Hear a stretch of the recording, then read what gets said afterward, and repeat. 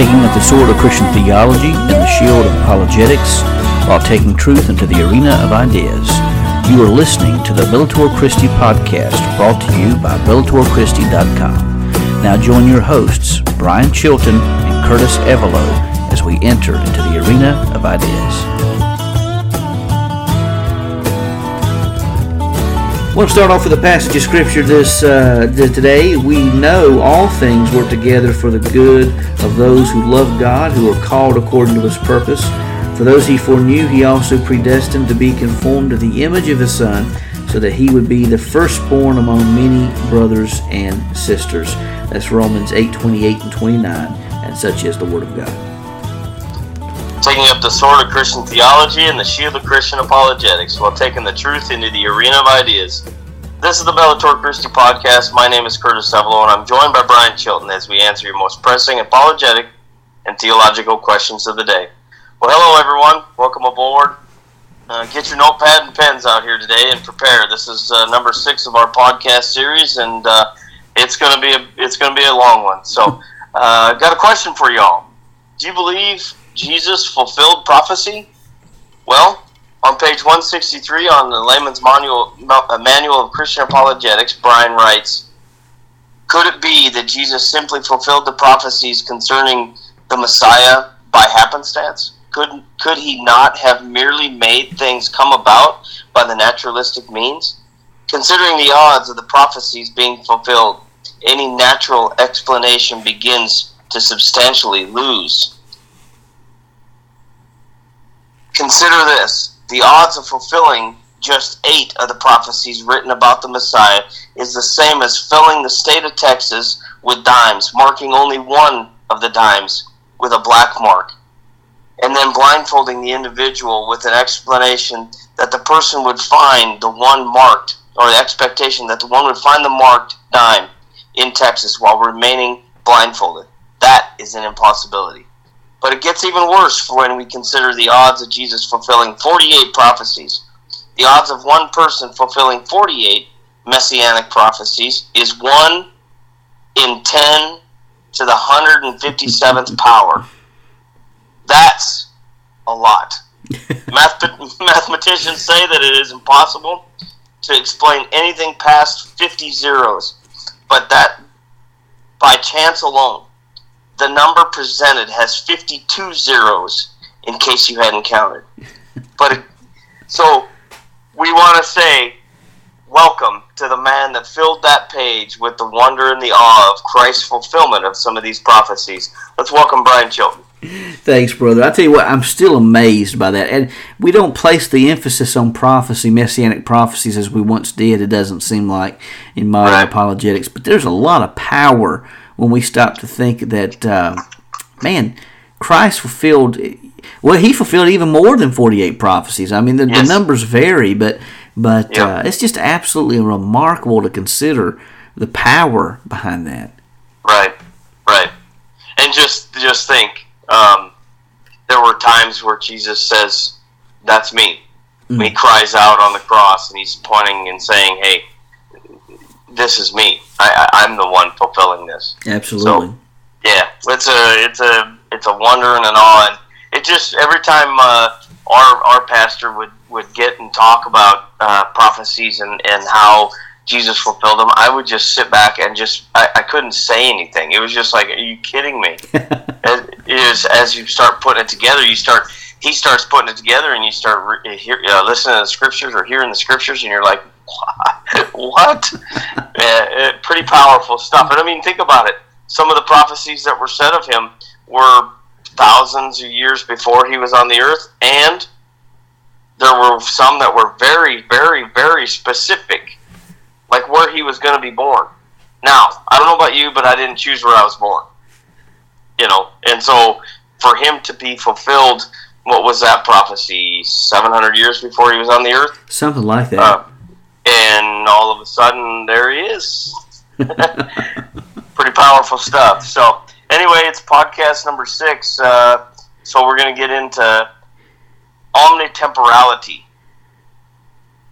So, I guess we should ask, Brian, what is omnitemporality? Actually, before we do, I got a couple announcements, and then I'll go back to that question.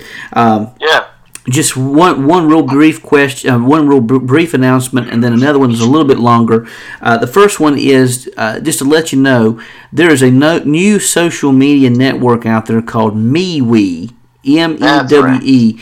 And just to let you know, this if you're using the MeWe social network, we have just added the ability to share to that account. So there's another social networking account available to you if you want to share the information on that social network. Secondly, just to let everyone know, I announced this past Sunday my resignation from the church where I had been serving at Westfield Baptist Church.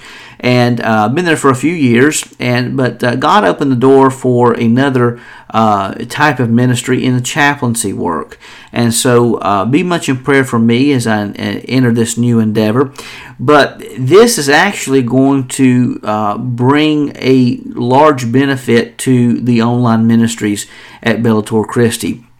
We are focused on theology and apologetics, but Curtis, you and I have mentioned this several times, talking about the biblical illiteracy in our land.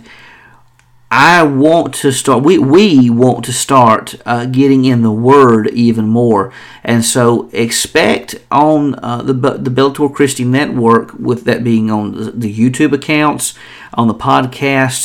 We're going to try to work to get some exciting new ways of interacting with the Word of God and theology and apologetics as well. But be expecting some of the Bible studies that I've been preaching to come to the podcast, to come to the YouTube account, several different means, so that if you would like to get a little deeper in the Word, these Bible studies will be ways that you can interact with the Word. We're going to go through it line by line and offer some explanation to it there as well. So there's going to be some exciting new things coming to Bellator Christi in the weeks and months ahead, and I'm just really excited about what God may be doing with this. Yeah, it's definitely moving along at a faster pace than I was expecting it to. Same here.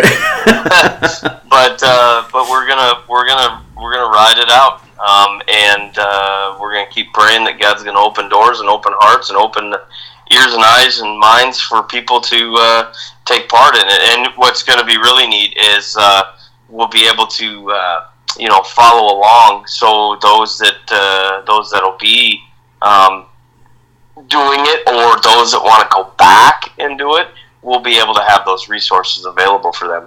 Absolutely. And there's some exciting things. I mean, like some PowerPoints that I've made. I just discovered today that I'm going to be able to share some of those files now on the website, and in exciting new fashion. So there's going to be some exciting new resources coming available very, very soon. And again, I'm just excited to see how this thing develops. Yeah, it's gonna be a fun ride.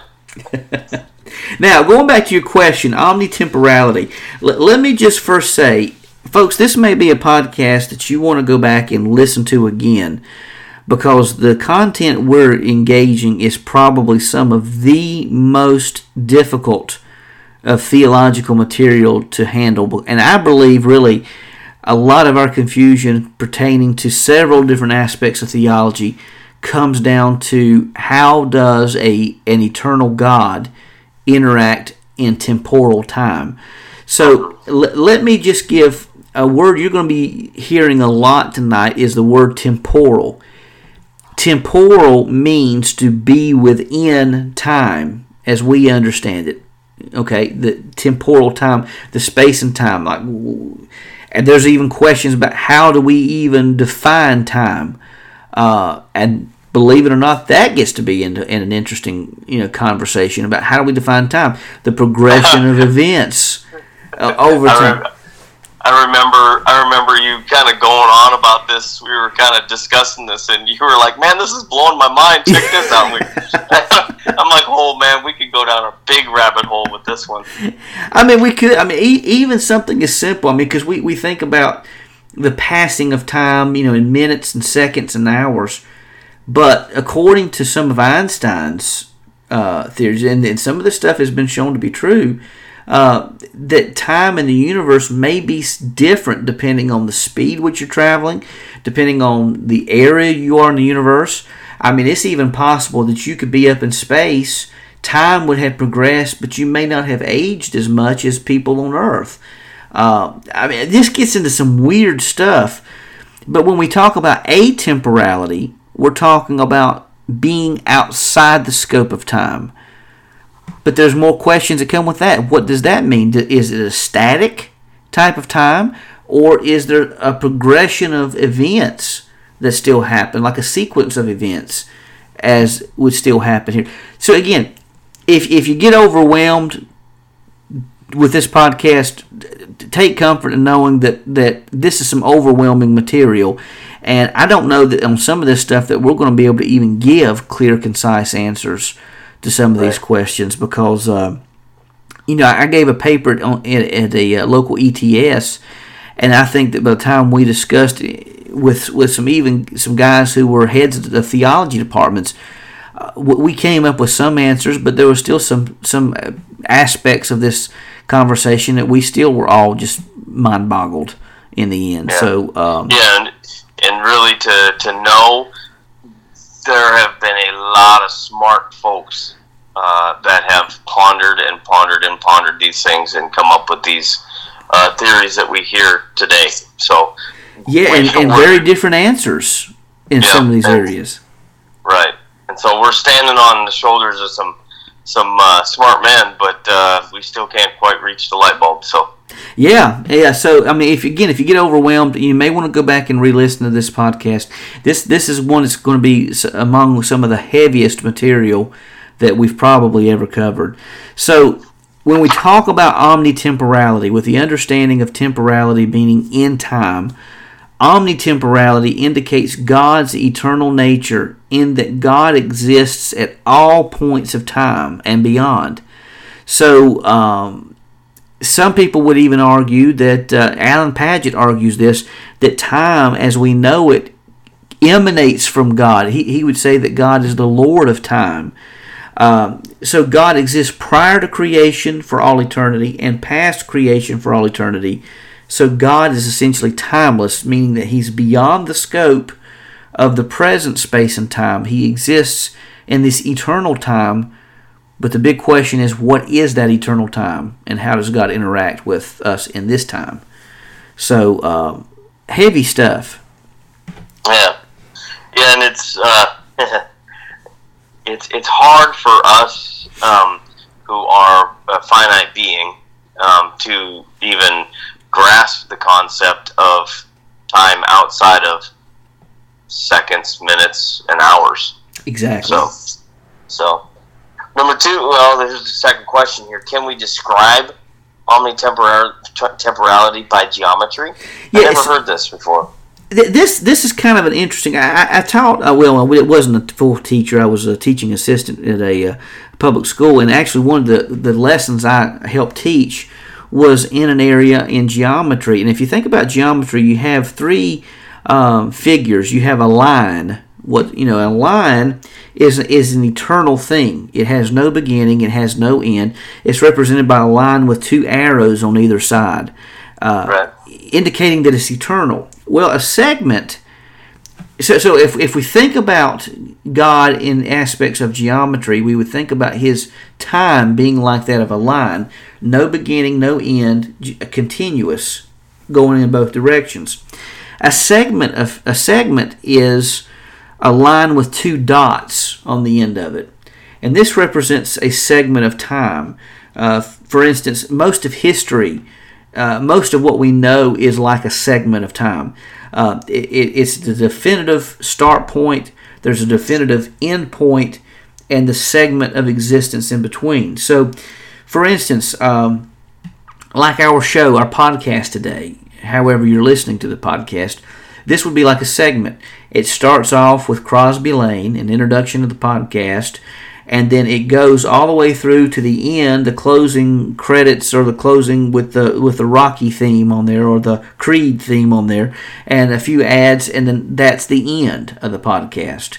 So there's a segment, there's a beginning, definitive end, and then a line in between.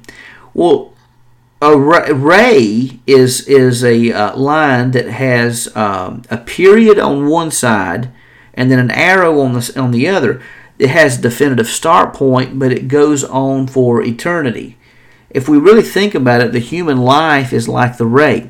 So when we talk about us being eternal beings, we would be more like the ray because we had a definitive start point, but we know with the soul existing forever that we go on for eternity in eternity future. God is the only being that exists that has no beginning, that has no end, who exists for eternity. He's the only one who could be that, like that line. Segments that would be like our time at a job, or like the podcast. A ray has a start point but goes on for eternity. So that's part of the problem. It's very difficult to even understand eternity. When I taught a class on apologetics, the class from which the Layman's Manual on Christian Apologetics came, one gentleman told me, he says, of all things I struggle with the most, it's trying to understand God and eternity. It baffles my mind. And I told him, I said, well, brother, if it makes you feel any better, it baffles the mind of most theologians, quite frankly. It's difficult for us to really contemplate what eternity is because it is so beyond the scope of the way we operate from day-to-day life. Mm-hmm. Yeah. Yeah, I guess I never heard of it, like what you're saying with the geometry, but it makes sense. Once you started saying that totally connects, because it's we understand that a line has no beginning and end, but there you have rays and you have start and stop points, so absolutely. So what biblical evidence do we have for God's omnitemporality? And if you like, we can kind of go back and forth. One of them we're going to have to spend a little time on because there's a bit of Greek. The Greek brings out something in the text that is really powerful. So let me start off. I'll read Genesis 21:33, and this says, Abraham planted a tamarisk tree in Beersheba, and there he called on the name of the Lord, the everlasting God. The phrase, I didn't catch the Hebrew there, but the phrase everlasting God is talking about God who is beyond the scope of space and time, who has no beginning, who has no end. Right. Now that was in the CSB, or what would you use there? Yeah, the CSB. Wonder what the ESV says. That's a good question. Hold on a second.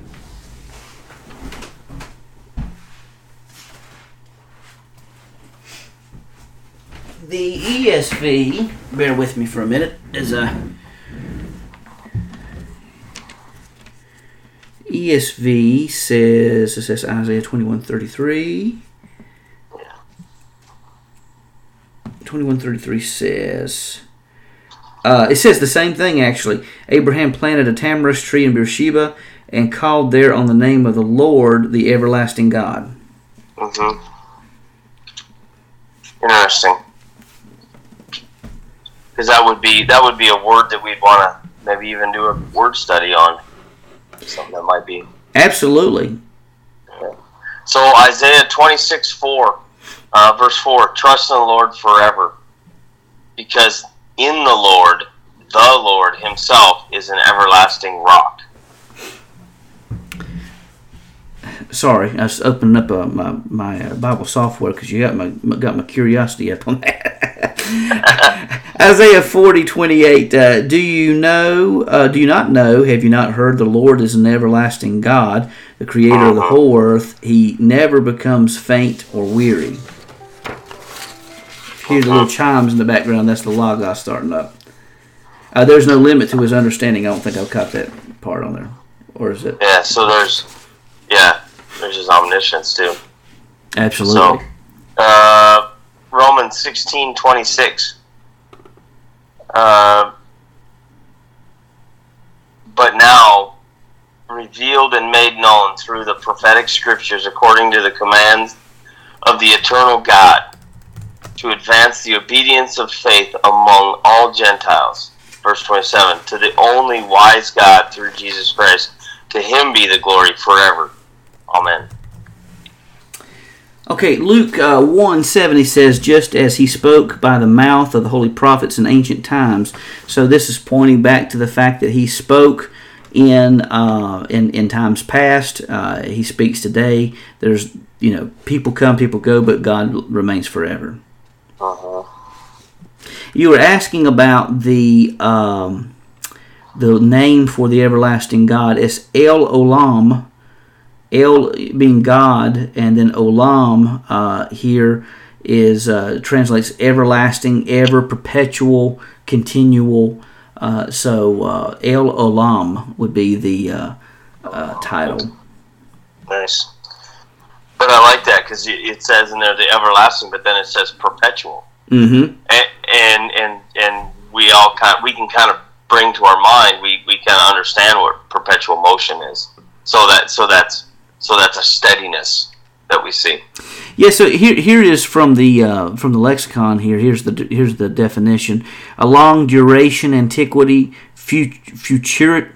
I don't know what that is. Forever, ever, everlasting, evermore, perpetual, old, ancient, continuous existence is. I like that, continuous existence. That is the word olam. Acts 3:21, verse 21. Heaven must receive him until the time of restoration of all things, which God spoke about through his holy prophets from the beginning. All right, now we come to a very interesting passage of Scripture. This is John 13:31 through 38, and really 31 through 33 is really the area of focus.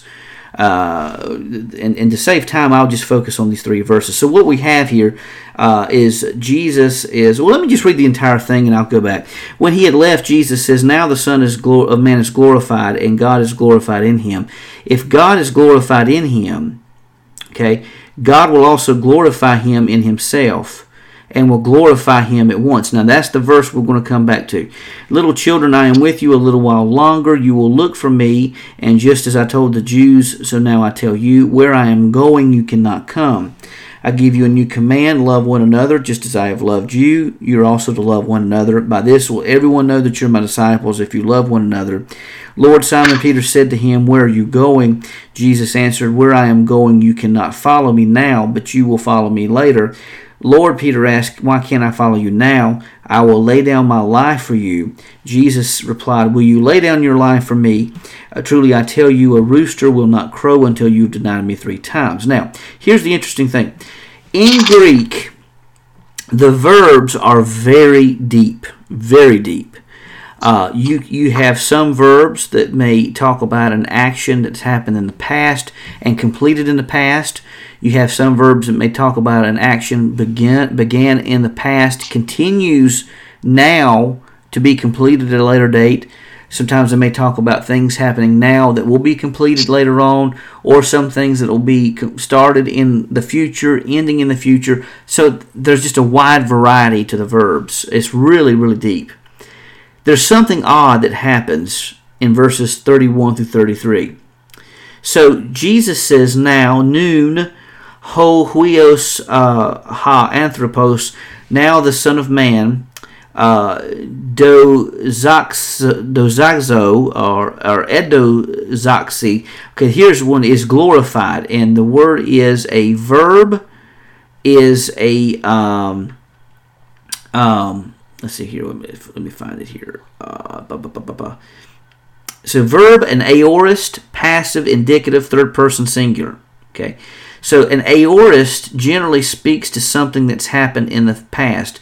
So he is glorified, and kai hatheos, and the God is glorified. Dodazo again, or zozazo. I probably massacred that. Here again is an aorist speaking of the past. So he is glorified in the past, is glorified in the past in him.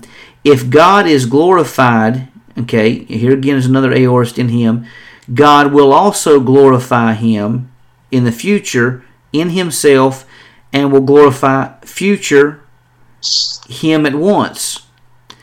So he's talking about something that's happened in the past 3 times and about how God is glorified by this thing in the future that's where he's been glorified in the past. Wild. This has baffled commentators. I didn't realize this till today. I was studying this. So the problem is due to the strand of the 3 or 4 aorist verbs followed by the 2 future verbs. What Jesus seems to be saying is that God has already been glorified in the past by something that is certainly to happen in the future. And he seems to talk about this. He seems to do this. Again, I didn't know this until today. He seems to do this when he's talking about things like the crucifixion and things like the resurrection. So it's as if God has already been glorified by something that has not happened yet, but is certain to happen in the future. So when we talk about God being beyond the scope of time, this is an example of this. God was glorified by something that would happen, is glorified when it happened, and has been glorified since it happened. But God, it's like God knew this was going to happen, and the glory was already there, was coming, and will be by this event, which was certain to happen. And that just baffles my mind. Even still, trying to compress this together, it's really wild stuff. Well, I'm glad you're trying to say it, because talking through it's just like, wow. And still, I mean, like I said, this is just something I never knew this. I've studied John before, but this never came out until I was doing a little study on it just this afternoon.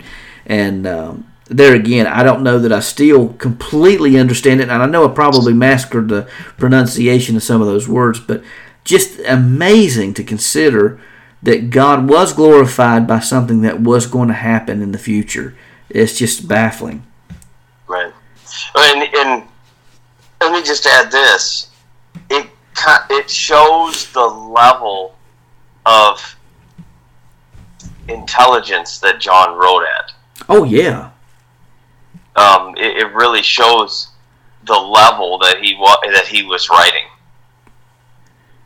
So, and I believe he accurately, presented what Jesus said, and there were some deeper meanings, and that's the amazing thing about the original languages. It's like what Dr. Kevin King at Liberty said. When you read an English translation, and let me just say, I am no master at these languages, but he said if you read the text in the English, it's like reading the Scripture by watching an old black and white analog television.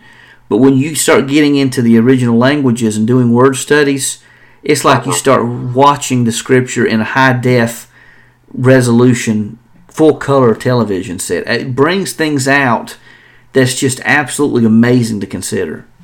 Right. Yeah. And so here's how my pastor really was kind of said that similar thing. What he said is, when we come to the Scriptures and we're reading about this, and we're reading about the level of what God's trying to get across to us, is he himself, my pastor, we're already at the ocean's shore. Mm-hmm. We're already there reading the Scriptures and taking that. All he's doing is giving us the goggles that we can stick our head into the water and see the color and the beauty and everything else that's going on underneath. I like that. That's very true. Well, and there's so many things in the Scriptures that we take for granted. I mean, after the podcast last week, we had a conversation about the whole aspect of Jesus not knowing the hour, but talking about there are still reasons to know the seasons, to be looking for things. You're not going to know the exact time, you're not going to know the exact day, but you can know the season which the Son of Man is going to come, because he's given examples like such as the day of Noah, so shall the coming of the Son of Man be. There are certain seasons to look for, and before just casually studying, looking through that, those are not things that you easily catch. Right. There's just a level of depth to the Scriptures that's just mind-boggling.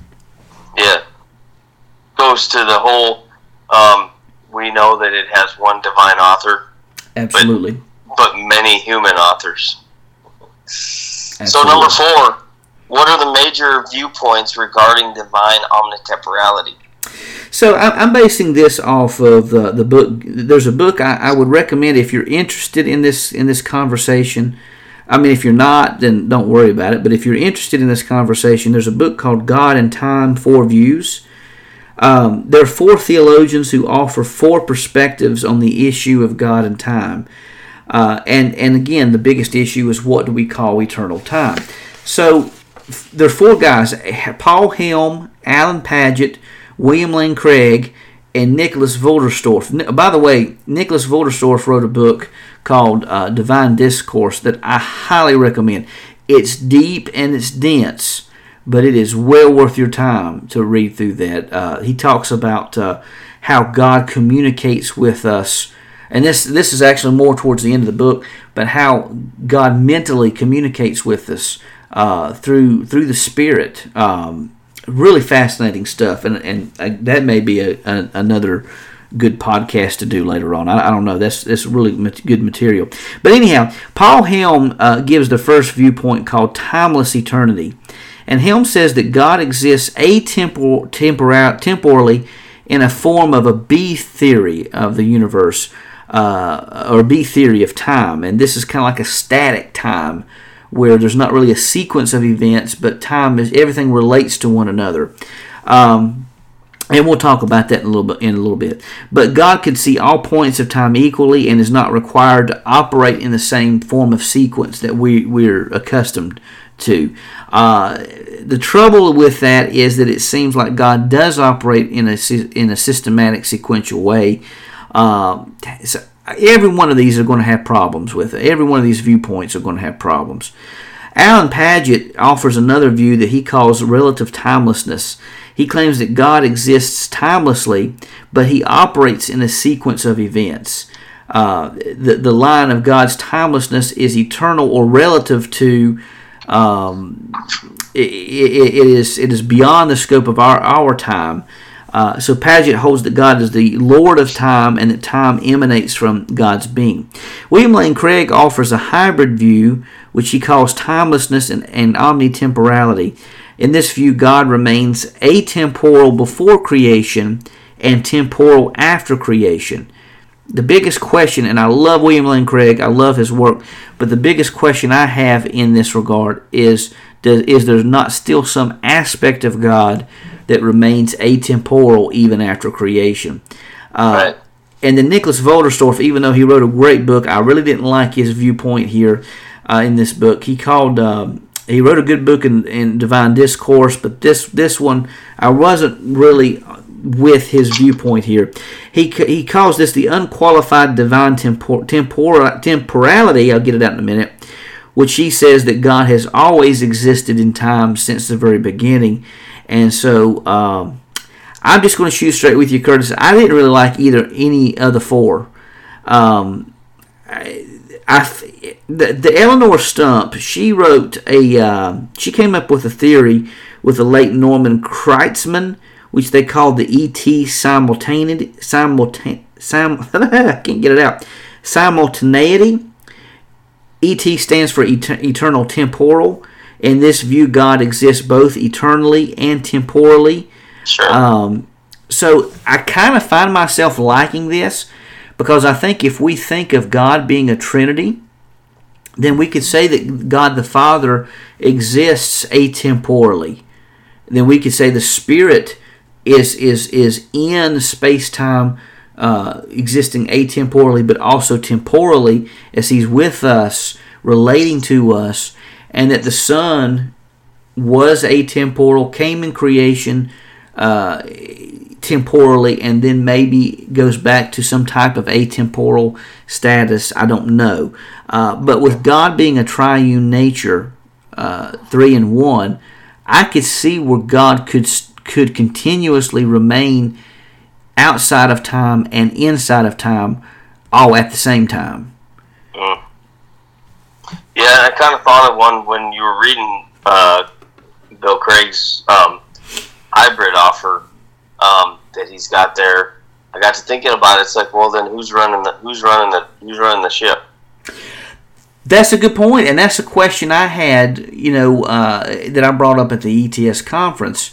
It seems like Volderstorff and Craig, almost if you take that to extremes, that it almost seems like that God is restricted by the flow of time. Now, I have a good friend of mine who had Bill Craig in a class, and he said that Bill Craig still holds to some type of some type of transcendent nature. But if he could further explain that, I think that I might be a little more comfortable with it if he held to some type of atemporal continuity to the Father. But as it stands in some of his writings, at least in this one, and he wrote another book on this issue, it really seems to be that he holds that God is temporal after creation. But like you said, who's running the ship if that's the case? Yeah. So there's not much I disagree with Bill Craig on, but I guess that would be one of them if I had to. And that's I find myself in a very uncomfortable position there, because I'm with you. There's very little. There are a few things I disagree with Bill Craig, but that's not a lot. But that's one area where I would find disagreement. And what's great about this is we can disagree, but we still are in Christendom. Absolutely. We are still within orthodoxy, and this is something that we can poke at and let him, because he's such a great thinker. If we poke at it enough, maybe he'll think about it a little more and come up with something totally fulfilling what we're talking about. And and he is absolutely right in talking about the problems with the other viewpoints, and this is why I think that any viewpoint we hold, I think we need to maintain a good dose of humility and a ton of charity with one another.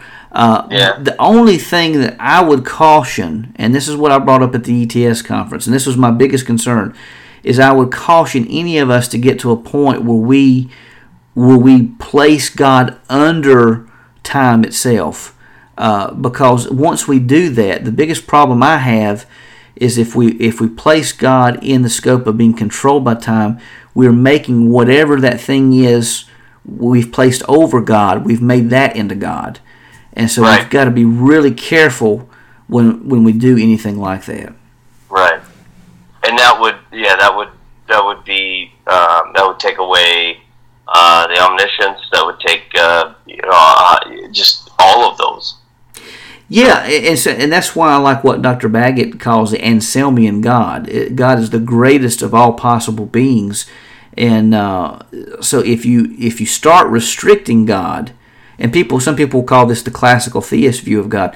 If you start restricting God in these areas, now there are some areas that we've discussed already on the podcast where God is restrained by His own moral nature, but that's not God being restrained by something else. It's God being restrained by God, by His own attributes.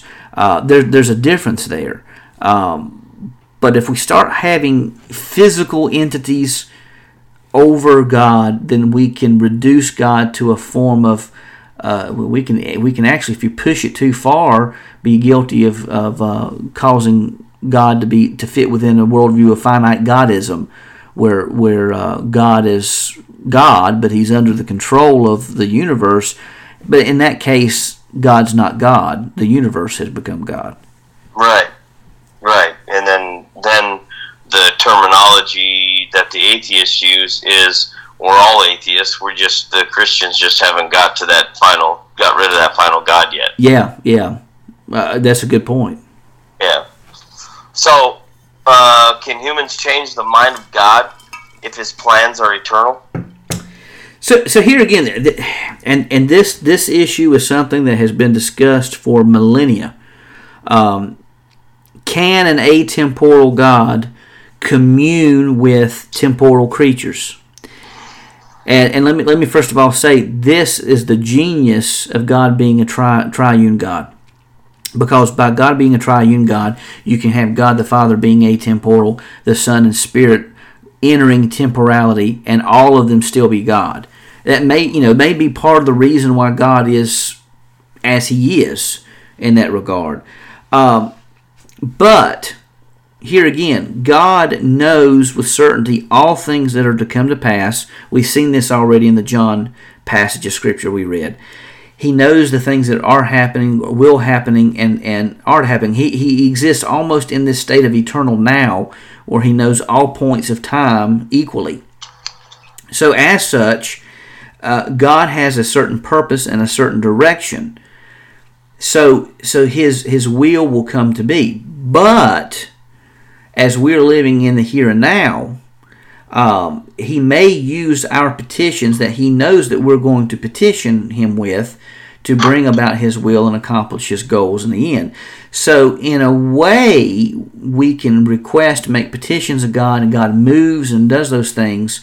But as He is an atemporal being working in a temporal world, He knew all those things were going to come about. So it's kind of a yes and no answer. Yeah.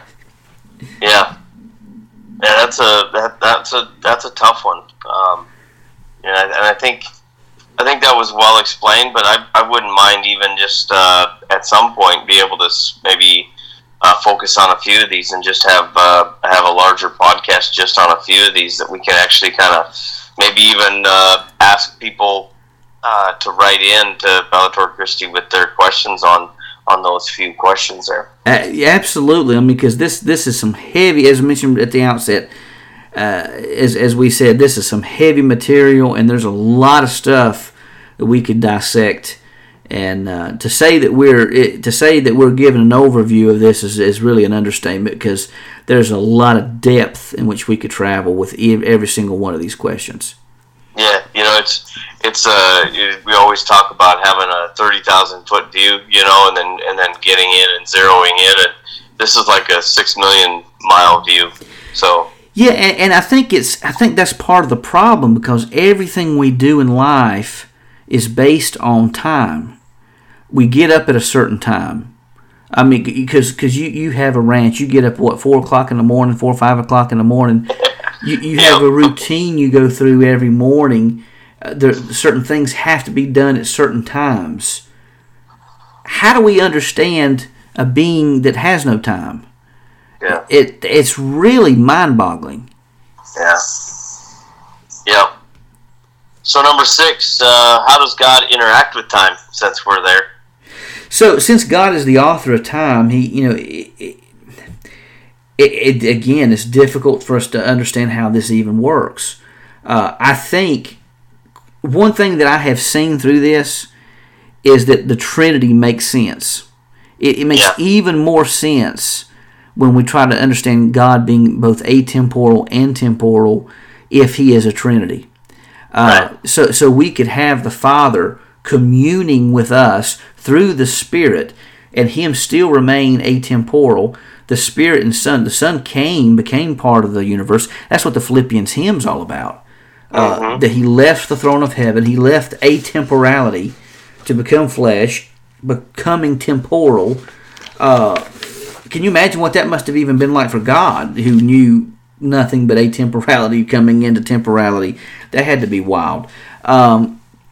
But then we have the Spirit who hovered over the waters, who brought things into being.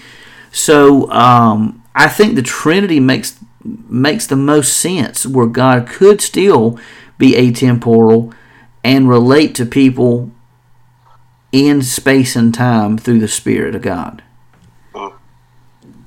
It's kind of like what Norman Geisler had talked about before, even with the plan of salvation, that the Father designed it, the Son accomplished it, and the Spirit applies it.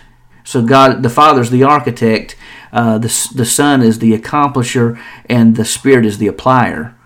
And again, I think that's the genius of Christianity. It makes sense in a Christian worldview how God could do that. Right. And it goes to all of the things we were just talking about, what all of this podcast series is about. you go back and focus on God's love. God had to have something to love in the beginning, so in a Trinity, there can be a true commune of love within that. The wisdom, all wise.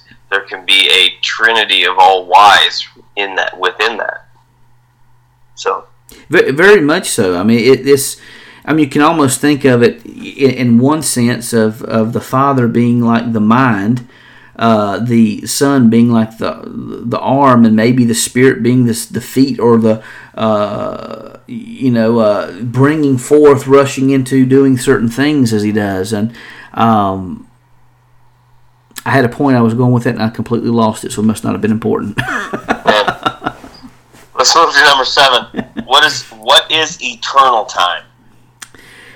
There again, that's the $6 million question. I don't think anybody really knows. If we're honest, we have theories, we have philosophies, we have assumptions, but I don't know that anybody really knows. I think that is the problem. How do we understand a time where there is no time? Numerous theories abound as to what this eternal time must be. I mean, a theory of time holds that any and all time must be sequential in nature. So, for instance, you do A to bring about B, and B brings about C. You go to the grocery store, you pick up ice cream, you bring it home, and then you eat the ice cream. But you had to go to the store. I mean, it's all in a sequence of events. This is also called tensed. Not like you're stressed, but tensed, or something that's located in a certain moment. B theory of time holds that time is an illusion, and that all of time, past, present, and future, is equally real and tenseless, but they relate to one another in a way that is not necessarily sequential. And when we talk about timelessness, it is possible that God, the Father, is in some mode like that. It's really difficult to know with any certainty. I was just kind of reading on Reasonable Faith, in timelessness and omnitemporality, in a paragraph here. Let's see here. It says, God quite literally exists now, since God never begins to exist nor ever ceases to exist. It follows that God is omnitemporal. Yeah. So God is just as real now as He was when we first started this podcast. God will be just as real an hour after the podcast is over as He is right now. He is in that eternal now moment. There's never a time when God is not. Right. So, number 8, if eternal time is B time, can we know that there was a time when time began? So, see, that's part of the problem. Because on the one hand, you can't have, physically speaking, an infinite regress of past events. So something continues on for eternity past. Now, you could find a solution to that in an eternal God, but at the same time, if you have a complete B theory of time, is there any way to know really when time would begin? It's really baffling. It is absolutely baffling. So perhaps the creation of the universe brought forth an A theory of time. Perhaps there was a B theory of time before creation, and then when God created the universe, maybe there was an A theory of time. But there again, you'd still need to have a sequence of events to bring about the universe. So I think there might be something comparable, in just my opinion, to a B theory of time in eternity, in eternal time. But I would still say it would be some type of sequence of events that would still be part of that, as kind of something comparable to what Alan Paget would say, but it would be comparable to what Paul Helm suggests. So I think that that's why I like that Eleanor Stump's version of this ET time, but it's a little bit of both. There may be a little bit of a B time, there may be a little bit of an A time in together. Ultimately, I don't know that we're ever going to know the answer till we get into eternity. Right. I was just going to say, and this is something that we can hold to different views of this and still remain within orthodoxy and within being a true Christian. Absolutely. This is just how he's functioning in amongst time with us. Something difficult to kind of grasp, but we're going to give it an attempt. Well, and that's just it. It's just us being finite beings trying to figure out how an infinite God works. And one of the things that I hope will come from this podcast, if nothing else, is the realization that God is far more complex than what we ever thought possible. Yeah. Well, and the other thing is, it also, we also don't want to just, for a lack of better terms, just lay it down and be like, well, it's just God. We actually want to dig in and try to find out what's going on. What that does is it builds our faith. Not only does it build our faith, but it allows us to be able to have these kind of discussions with people that might have real questions towards this. And yeah, we might not be able to figure it all out, but we can at least give them a direction to shoot in and actually, point their toes in the right way and help them along the way. Yeah, and the thing to remember is that every single one of these theories, every single one of them, have problems. And so, as we're working through these different theories, what we want to do is we want to see the one that has the least amount of problems and the one that coheres the most with what the Bible says. Yeah. Because we see that God is beyond the scope of time. And we don't want to adopt something that's going to restrict the nature and being of God. So it's really, at the end of the day, an educated guess. Now, some people will say, well, what does it matter? Well, it matters because if you allow God to be controlled by time, then you've made God less than who he really is. Right. So there are a lot of deep theological issues that are related to this, but at the same time, I think, again, as we mentioned a while ago, this shows us the level of depth of God, and hopefully, at the end of the day, will let us understand that we need to be thankful that God's a God and we're not. And this does give us an opportunity to strengthen our faith and to actually walk in this and understand this maybe a little deeper and a little better. We don't have to be, at the same scholarly level as William Lane Craig, but we can at least, when we hear him discussing this, we actually might have a little bit of knowledge of what he's actually talking about. Yeah, and I would recommend people to go get his book, and as I will fully admit, and it's like I told a guy who was in a class with him, I may misunderstand what he is saying about the continual, eternal, atemporal nature of God. It may be that I have just completely misunderstood that, but it seems to be that's what he's promoting in, if understood correctly, what he's promoting in the book God and Time, Four Views. And he also wrote another book on the same issue, which seems to suggest the same thing. But there again, this does, this isn't a slam against anyone.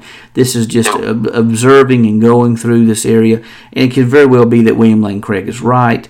The only problem and concern I would have is that we not push that too far to where we're limiting God in that regard. And no one's running the ship then. Exactly. Yeah. So the last one here before we have to close out here. So what will eternity be like in the afterlife?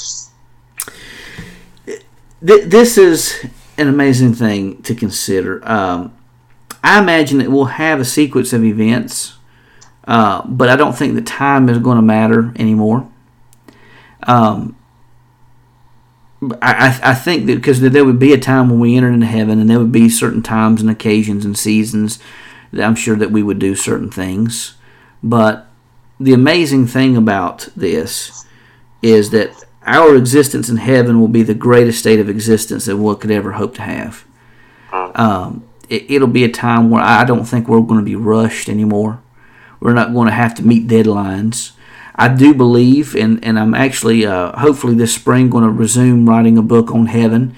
I envision heaven being a very active place with a lot of stuff to do for all kinds of people. I think it's going to be a place where people will live up to their full potential. Some people may not have been able to live up to their full potential on this earth. Maybe they wanted to do certain things and couldn't do it. I think they'll have that opportunity to live out to their full potential in heaven. It may very well be a sequence of events, but I don't think that it's going to be anything to where someone is going to be rushed or bogged down with time as they are now. Yeah, and that's going to be a glorious time. Absolutely. That's what we're all heading for. So, well, we at Bellator Christi want to thank you for spending time together with us, and we value that time. Our prayer is that this podcast helps stretch your mind and is a place to strengthen your faith as we strive to create an atmosphere of discussion and as a reliable source of information.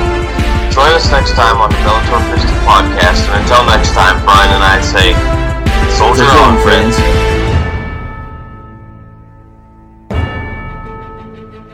You've been listening to the Bellator Christi podcast, brought to you by BellatorChristi.com. The opinions of our guests represent their own and may not reflect those of Bellator Christi Ministries or its affiliates. The Bellator Christi podcast and BellatorChristi.com are protected under Creative Commons copyright, all rights reserved. The opening theme is the song Crucified, written by John and Michaela Limanis, performed by Crosby Lane and produced by Mansion Entertainment. Be sure to visit our YouTube page at www.youtube.com/Bellator Christi. Also, please consider leaving a positive review on the apps where this podcast is found.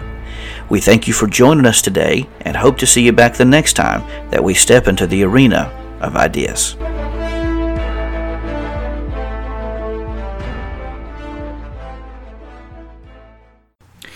Do you have a question about the Bible, theology, or apologetics that you've always wanted to ask but never felt comfortable asking? If so, we want to encourage you to head over to BellatorChristi.com and submit your question on the Submit a Question link. Your question will be reviewed and may be featured on a future article or podcast. Remember, the only dumb question is the one unasked. So go over to BellatorChristi.com now and submit your question.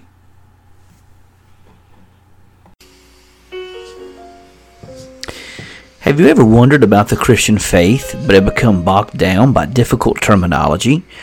Are you a Christian and faced doubts and you didn't know where to turn? Maybe your faith has been challenged and you don't know how to respond. Or perhaps you desire to learn more about how to winsomely defend your faith, but you do not have the time nor the finances to enroll in seminary. If any of these situations describes you, then consider purchasing a copy of the Layman's Manual on Christian Apologetics. This book confronts the challenges facing the Christian faith, but does so in a way that is accessible to everyone. The Layman's Manual on Christian Apologetics is available in softcover, hardcover, on the Kindle, and Nook. Consider purchasing a copy of the Layman's Manual on Christian Apologetics from your favorite bookstore today.